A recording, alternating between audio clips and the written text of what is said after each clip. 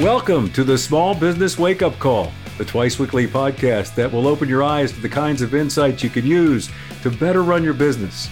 Come have your morning Joe with hosts Lonnie Shambi and Stan Simpkins, who have the right recipes and ingredients to easily help you cook up a storm for even your toughest competitor. No lectures, no wasting your time telling you how smart they are, and no bullshit. The Small Business Wake Up Call is going to make you think, laugh, and help you recognize how much money you've been leaving on the table with advice that'll help you improve your quality of life. Lonnie and Stan are small business veterans who will share their individual war stories and experiences, not only from their own businesses, but also from guiding hundreds of other small business owners in over 100 industries. Head on over to sbvirtualroundtables.com where you can connect with Lonnie and Stan and save yourself some headaches.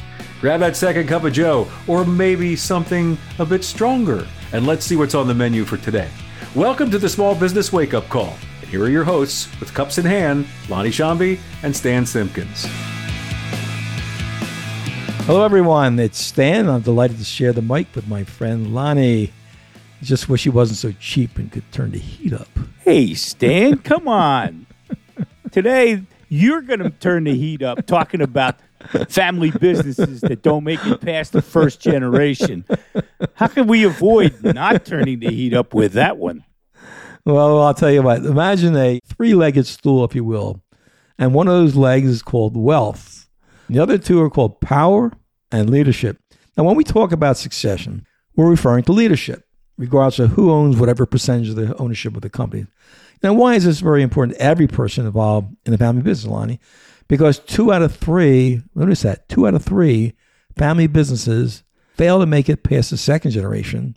And worse yet, 6 out of 7 don't make it past the third generation. And remember, while there are about 31 or 32 million small businesses, 9 out of 10 of them, 9 out of 10, are family operated, meaning 2 or more family members working in the business.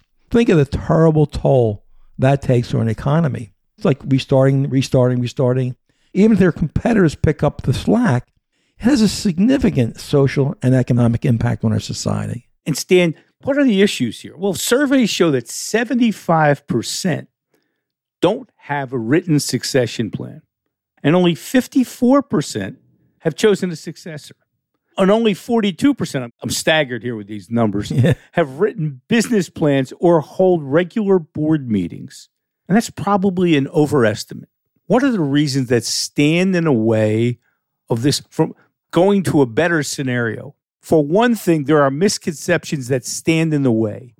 We've got a list of 10 of the most common misconceptions, and the reality response to each, we don't have time to include them all. If you'd like to get a copy of that, just drop us a line at info@sbvirtualroundtables.com, and we'll send you the list.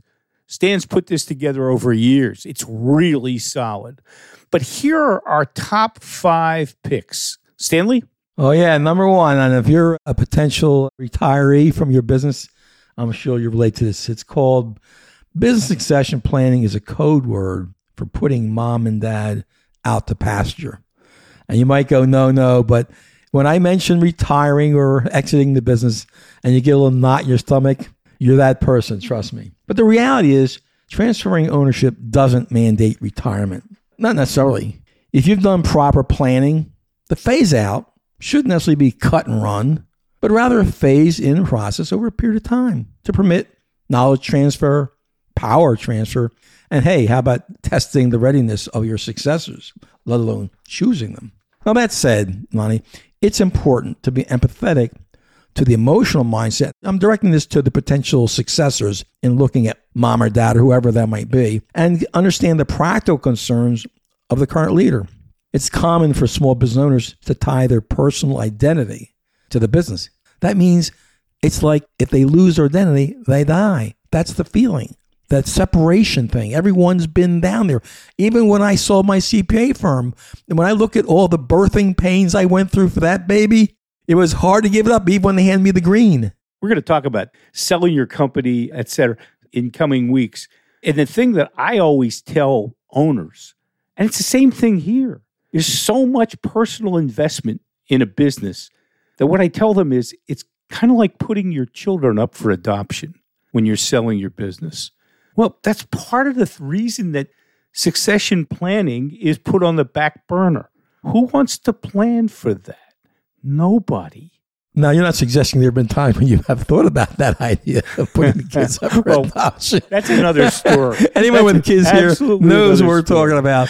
And yes. Lonnie, that's why it helps sometimes when feasible. It's got to be feasible to permit that parent or whoever it might be to continue participating in some fashion, even if merely advisory. We call it emeritus. Yes. Pop's got his little desk in the back there.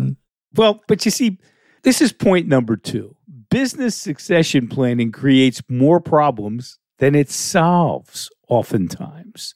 Stan, you've got a story about this, I know, because you told me about it. I had a client about 15 years ago where the father, who wasn't my client, brought his son into the business and literally left, for no understandable reason, I might add, less than a year later. And I wasn't there at the time, so I don't know what went on, but according to my client, who was the son, there was no explainable reason. And it was less than a year later, like I said. And father had never expressed anything in terms of his intentions to the son. So the result to the poor kid was after about 2 years of pulling his hair out and being totally devastated with 70-plus hour weeks and neglecting his young family, and he was third generation, I might owner. He called me in to help. I had met him, actually was a member of a business networking group I belonged to. And I'll spare you the details, but I'll tell you, I'm happy to say that with the coaching and helping to make some restructuring to his operation and helping him learn to delegate and other things in terms of leadership, this company can now run without its current owner if it had to, based upon the management team that we helped to assemble and the operational changes that we made. And frankly, he was one of the motivating forces for why I wrote the book that I wrote, Set Yourself Free, How to Have a Thriving Small Business and Enjoy It. Because a lot of people who are making a ton of money, but they're trapped by their business. They're like prisoners of the very thing they created to get freedom. In fact, that's a story, one of my reasons I had written in the book. He doesn't even know he was included in the book in an indirect way. My book's the same thing.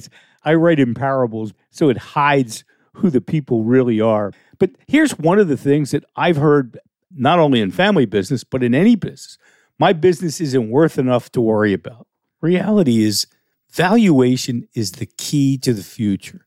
I knew an owner who discovered his business was worth way more than he thought. For example, a contractor who heard from other contractors that goodwill is not a big deal and their businesses sell for the value of their hard assets. What he didn't realize was he had a cadre of long-term customers, high profit margins, more than most in his industry, and a hell of a management team. Those things alone separated him from many of his competitors. The $20 million road contractor had grown from $2 million over a 20-year period. This is a contra-example to that. It's far more common that owners believe their business is worth a lot more than it is. It's kind of like I told Stan, we were talking about this morning, and that is people get valuations done. I tell them, what would you like to do with that? Sleep with it under your pillow so you'll sleep better? Because the valuation is kind of worth what you pay for it. But you know what? Valuation's like beauty.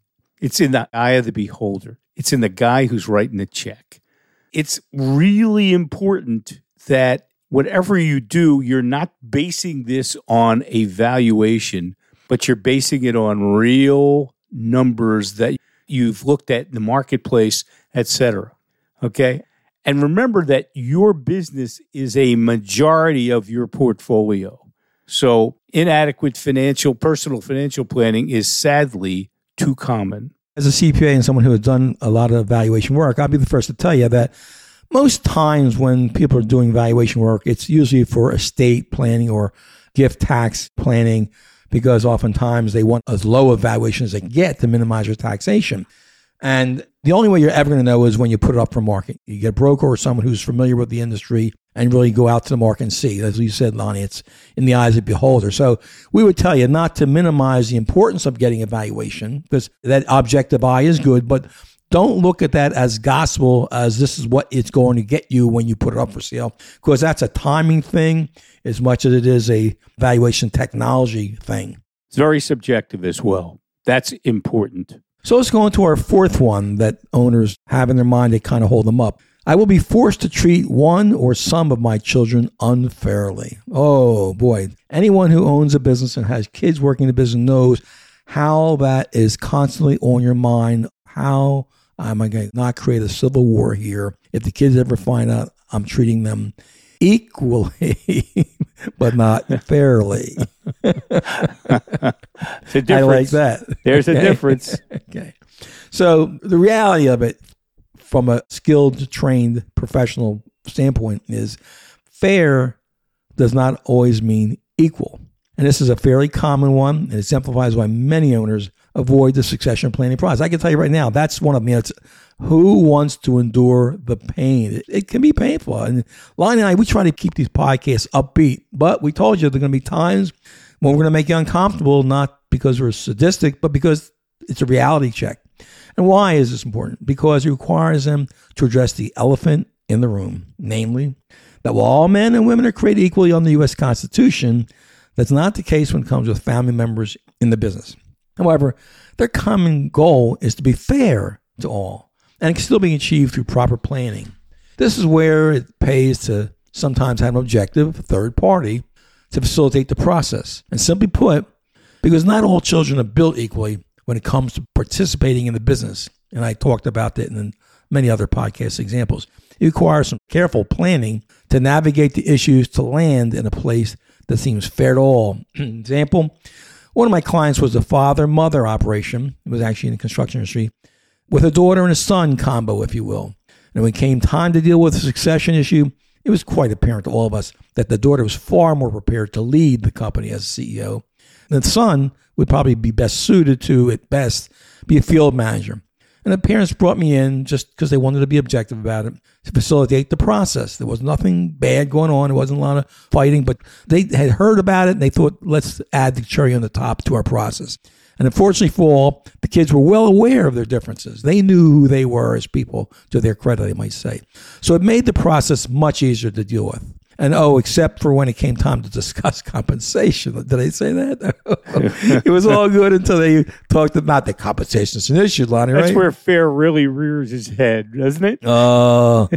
And that's frankly where the parents got a chance to dodge the bullet, not because I'm Mr. Wonderful when it comes to consulting, but simply because I became the trusted advisor, the neutral third party. And I had the objective information on my that. I had trade industry statistics, compensation, jobs, and it supported my recommendations, which, because they trusted, I had earned their trust, they were willing to accept the information I provided. And we set up a structured plan accordingly, and did actually have some bonuses in there. Just why not give the owner or employee a bonus too?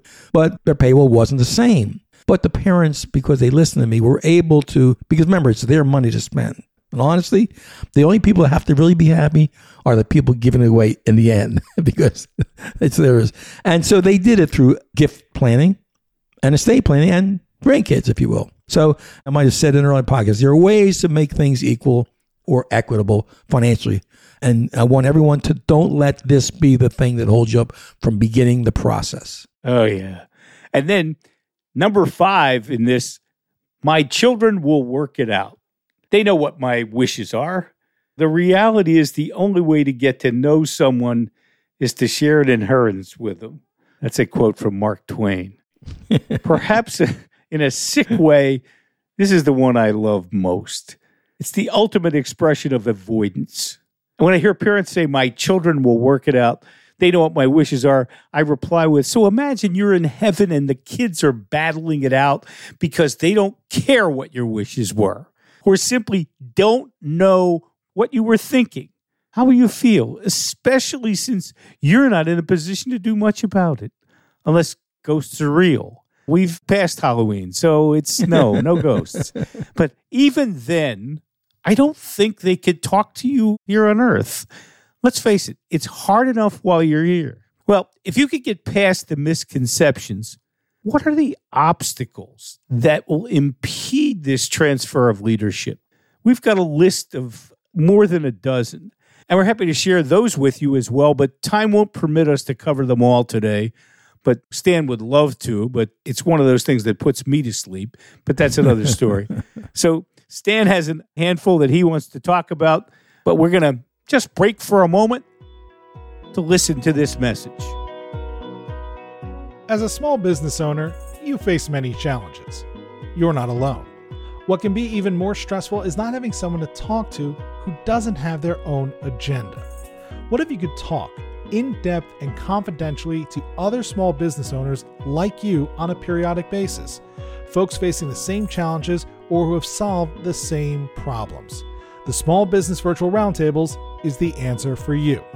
Small Business Virtual Roundtables are held monthly for 90 minutes. Membership in each roundtable is limited to 15 people, providing ample time for each member to have their issue addressed by their fellow members. These peer advisory groups are formed to avoid competitive concerns while taking into consideration company size and characteristics that closely match your own business. Need more attention?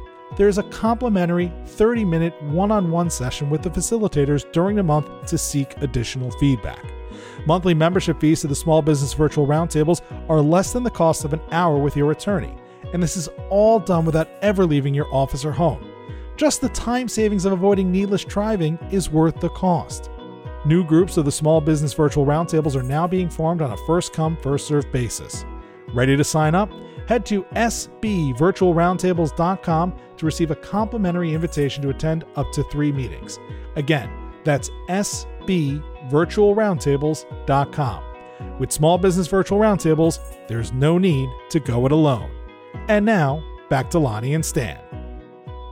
So let's take a look at a handful of the many obstacles you may face. The first being, and we kind of talked about this earlier with mindset and ego, if you will. So ego identification, what is that about? As I mentioned before, this is a biggie, yet many owners are not aware of it until they begin to struggle emotionally about their departure from the business. Sometimes it's so acute that you could benefit greatly from counseling. I've had clients that I've actually had to say, listen, we got to talk this through. I'm not a trained person like that. So, and I've brought friends in who were psychologists. But the people who often can help them the most, Lonnie, really are the family members and their trusted advisors. Again, that's where a properly facilitated process can be a valuable tool. A good example of this is a client who once blurted out, when I talked about this, I brought up, he said, well, then what am I going to do if I leave, basically? Does that sound familiar? I've never seen this. Yeah, I mean, all I did was say, let's talk about succession planning. 93 and still coming in the office. Well, you'll never guess what my retort was. I go, well, that's a fair question, John. And I have no answer for that other than, are you willing to allow me to help you discover the answer to that question? And he looked at me like a deer in the headlights being waved on. It was like he won the lotto or something. I mean, he was relieved. I think he thought he was supposed to have an answer. I said, no, we don't have an answer. And the look on his face was just unbelievable. So for whatever reason, perhaps maybe an independent mindset, small business owners intuitively think they've got to have all the answers to all the questions. And when they recognize they don't, instead of seeking help, they let themselves live in hell alone, suffering in silence about this one issue. It's not just this instance. It's a lot of them. Reach out to trusted advisors. Reach out to people who have been through this. That's what they do as a specialty. So the second impediment is insufficient admission policy for family members. What's that say? I mean, it's hard enough to get along just being a family. Add the stresses of the business, dealing with in-laws in the business or other non-sibling family members, cousins, etc., and you've got dynamite in your hands. And that's in addition to when family members view employee entry as a rite of passage, coupled with a belief that a lifetime employment is because of blood. Boy, we're going to piss off some of our listeners here, Lonnie.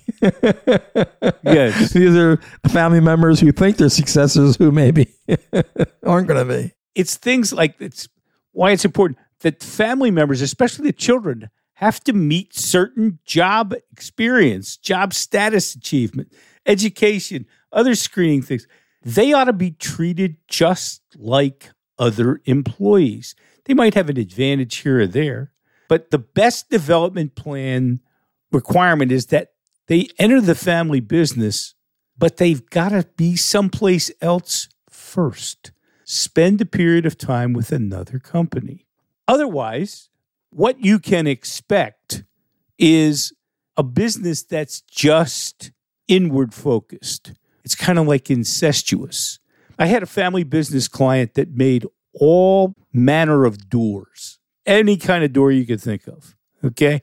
And it had the father, mother, 2 brothers, 2 sister-in-laws among the related parties in various positions, who one after another, once they got out of school, and there was no requirement that they graduate college, let alone go to community college or whatever, they joined the business almost picking out where they wanted to be. Now, that's a recipe for chaos, no matter what, okay? Because almost always there's somebody who's there already in that job, and they'll work on weekends or school, and they'll end up pushing out a non-family member who is very capable. And it causes all sorts of conflict, not only within the business, with politics and the like, but it ends up at the bottom line. And in this one, it ended up that mom, one of the brothers, and a cousin had to leave because they were either sowing the seeds of discontent or they were simply not good business people. The remaining family members were not crazy about me until after the first 6 months of operation, when they realized that they'd actually grown both top and bottom line more than 25%. Coincidence? No, hardly. Because basically what happens is when you throw family members together like this, it's like a drawer full of mismatched gloves. Well, and sometimes you have to take one of the family members who's the bookkeeper and give that person a virtual job working at home. Yes. Just to avoid the drama that they create when they're in person. Balancing the checkbook, yes. Something to be said for virtual. Yes. So that was number 2. That leads us to number 3 because I'm keeping track of the count here. Okay. Establishing family. Here. Yes. Yeah, I can count to 3 at least. So that's how we limit the number of our items as far as we can count, I think. This one is interesting. Establishing a family business council or other governance structure. How's that ring? Does that ring to you? Oh my God, we just lost half the audience. Gag. You know, when I mention this, the most small business... There's a lot of clicks going on out there. Don't feel bad if that was your reaction, because the typical reaction I get is, come on, we're not some big corporation. To which I say, that's exactly the point. You don't have to make a mountain out of a molehill on this. In the interest of time, let's just simply say that there is a practical way to do this without a bunch of fancy frills and complexity. And done properly, it serves the purpose of enhancing communications, making decisions a lot more objectively and professionally. And it takes the burden off the owners from having to make all the choices, a big issue, if not the decisions on their own. Let's talk about number 4, and that's assembling the proper team, not just family members. This is another one common failing of family businesses. Some owners naturally figure that their attorney is for business and their outside accountants are all they need to handle the succession process. Now, that might be the case, but it's much more often not the case because their specialty skills may not take specific training to do it professionally. A real estate attorney ain't going to help you with a succession plan. An accountant who only does people's taxes, personal taxes, is not necessarily an accountant that's going to help you. So the team is not just about the family. It's about the professional advisors. I know how to use a knife. I'm not afraid of looking at blood, well, unless it's my own. And I have passion for helping people. However, that doesn't make me a skilled surgeon, any more than a family practice physician would hold themselves out as a skilled surgeon. So you want to make sure whoever is on your team has a demonstrated track record of doing the kind of work you need done. As well, sometimes these practitioners may indirectly be compromised for reasons such as fear of losing the client, process of dealing with sensitive issues, etc. Legal conflicts of interest. For example, who's the client, the corporation, the owners, the kids, whomever, or whatever of those reasons they might not be the best choice for you. We know that everyone's got a trusted attorney and accountant, and they may well be suited, but you've got to ask them, who are you representing? Because if you're the attorney, quote, for the business, then what happens when you're representing, are you representing the successor or you're representing the founder, the exiting partner, if you will. That's an issue, and oftentimes that's not disclosed. You need to get that out on the table up front. So that leads us to number 5, our last item on this list, and that's called lack of proper development, and this is a biggie, Lonnie. Yes. Proper development of potential successors along with challenges of identifying them and their best fit. That's a huge one. From a practical, forget the emotional, just the practical standpoint, even if everyone's in the game, how do you pick who it's going to be? And does it happen naturally, or is it kind of like a power play going on here? So I mentioned that in an earlier podcast, how just swapping roles between two brothers help to reduce conflict and improve their operations. But when it comes to identifying who will be the CEO and so forth, it isn't always obvious, nor can it always be done without serious conflict if it isn't in a collaborative decision-making process. And by the way, those two brothers I talked about, they ended up breaking the business into 2 divisions, and one was running one division, one was running the other. Lonnie? No, Oh. Go ahead. You were looking to get excited. I thought maybe you want to say something there. I was, Your hands were flying up in the air and all. It reminded me of a situation where just because this person was the dominant personality, that they should be the leader. No. And the other thing is, the training that you have should come from outside the business, not inside.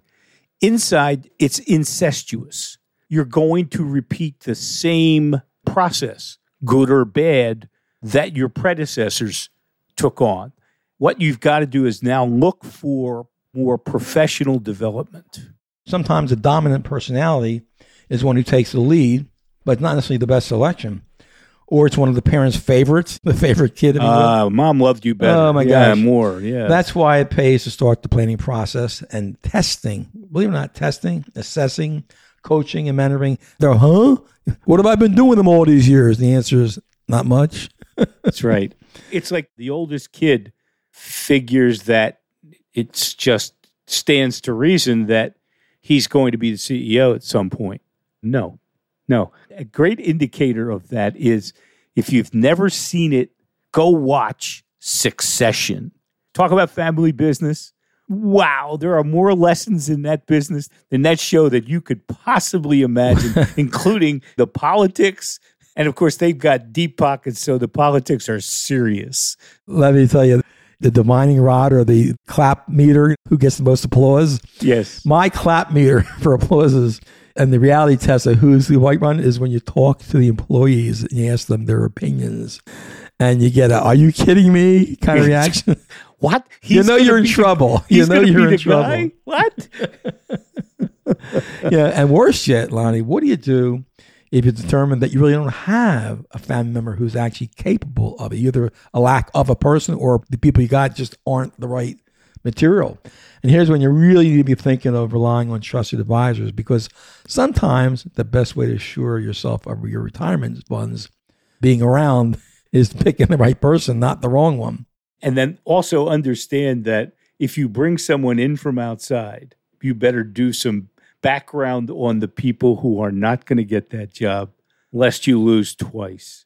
Because it'll mean the guy coming in or the woman coming in is going to have a really hard time of it. And the person who's leaving because he's unhappy because he didn't get the job, it's going to ripple along. So you've got to really manage this.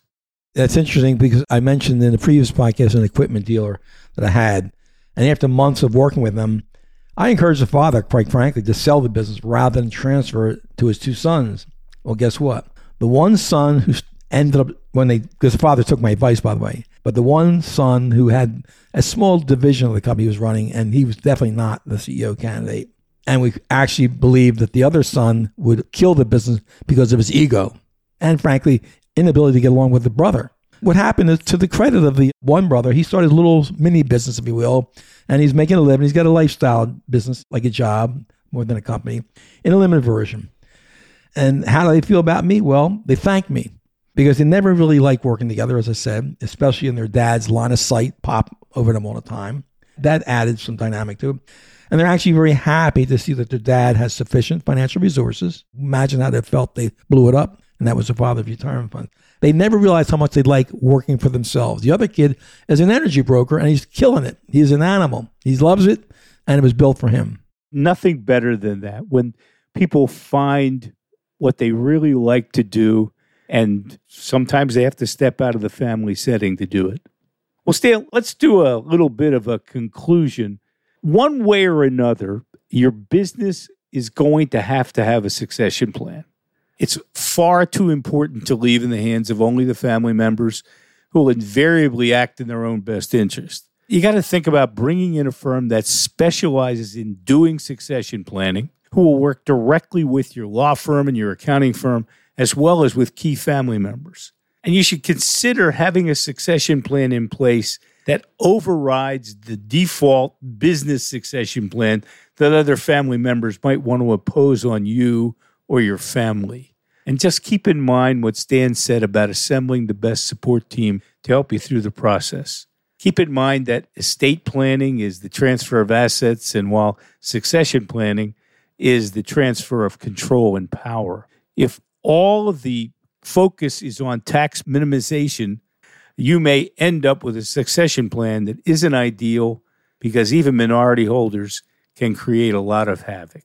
So, Stan, why don't you recap where Thank we've you. been? I was ready to do it. So today, Lonnie and I have taken you through a brief journey of what it takes to deal with the eventual exit of the current owners of a small business. And obviously, we only scratch the surface. But if we've inspired you to stop the music and take the time to address the issues we discussed today with your family members, and then perhaps outside of the business if it's appropriate, then we delivered on our promise to give you at least one meaningful takeaway. We talk about the three-legged stool of succession planning, some of the most common misperceptions, common obstacles, and how to deal with them, the importance of assembling the right team, common mistakes in choosing successors, why it's sometimes appropriate to just sell the business. But equally important, we shared how bad the success rate is when it comes to moving the first generation past the second and the third, simply for lack of planning amongst the biggest reasons. So feel free to drop us an email at info@sbvirtualroundtables.com if you'd like more information on this topic. And as well, if you'd like to tap into the knowledge and experience of others like you, go to that website and request an invitation for one of our virtual roundtables. In fact, we'll have up to 3 complimentary visits as our guests, so you can be confident it's a mutual fit. And we can promise you feel just like one of us, one of the family, sooner than you might expect. Thanks for joining us. Be sure to listen to previous podcasts you may have missed, along with our future topics. Thanks for your time. Thanks, folks. See you next time. You've been listening to the Small Business Wake Up Call, the podcast providing eye-opening insights and perhaps a caffeine high to better run your business, delivered in Stan Simpkins and Lonnie Shambi's own unique style. Head on over to sbvirtualroundtables.com, where you can connect with Lonnie and Stan, subscribe to the show, find more resources, and check out their monthly 90-minute virtual roundtables. Thanks for listening to the Small Business Wake Up Call.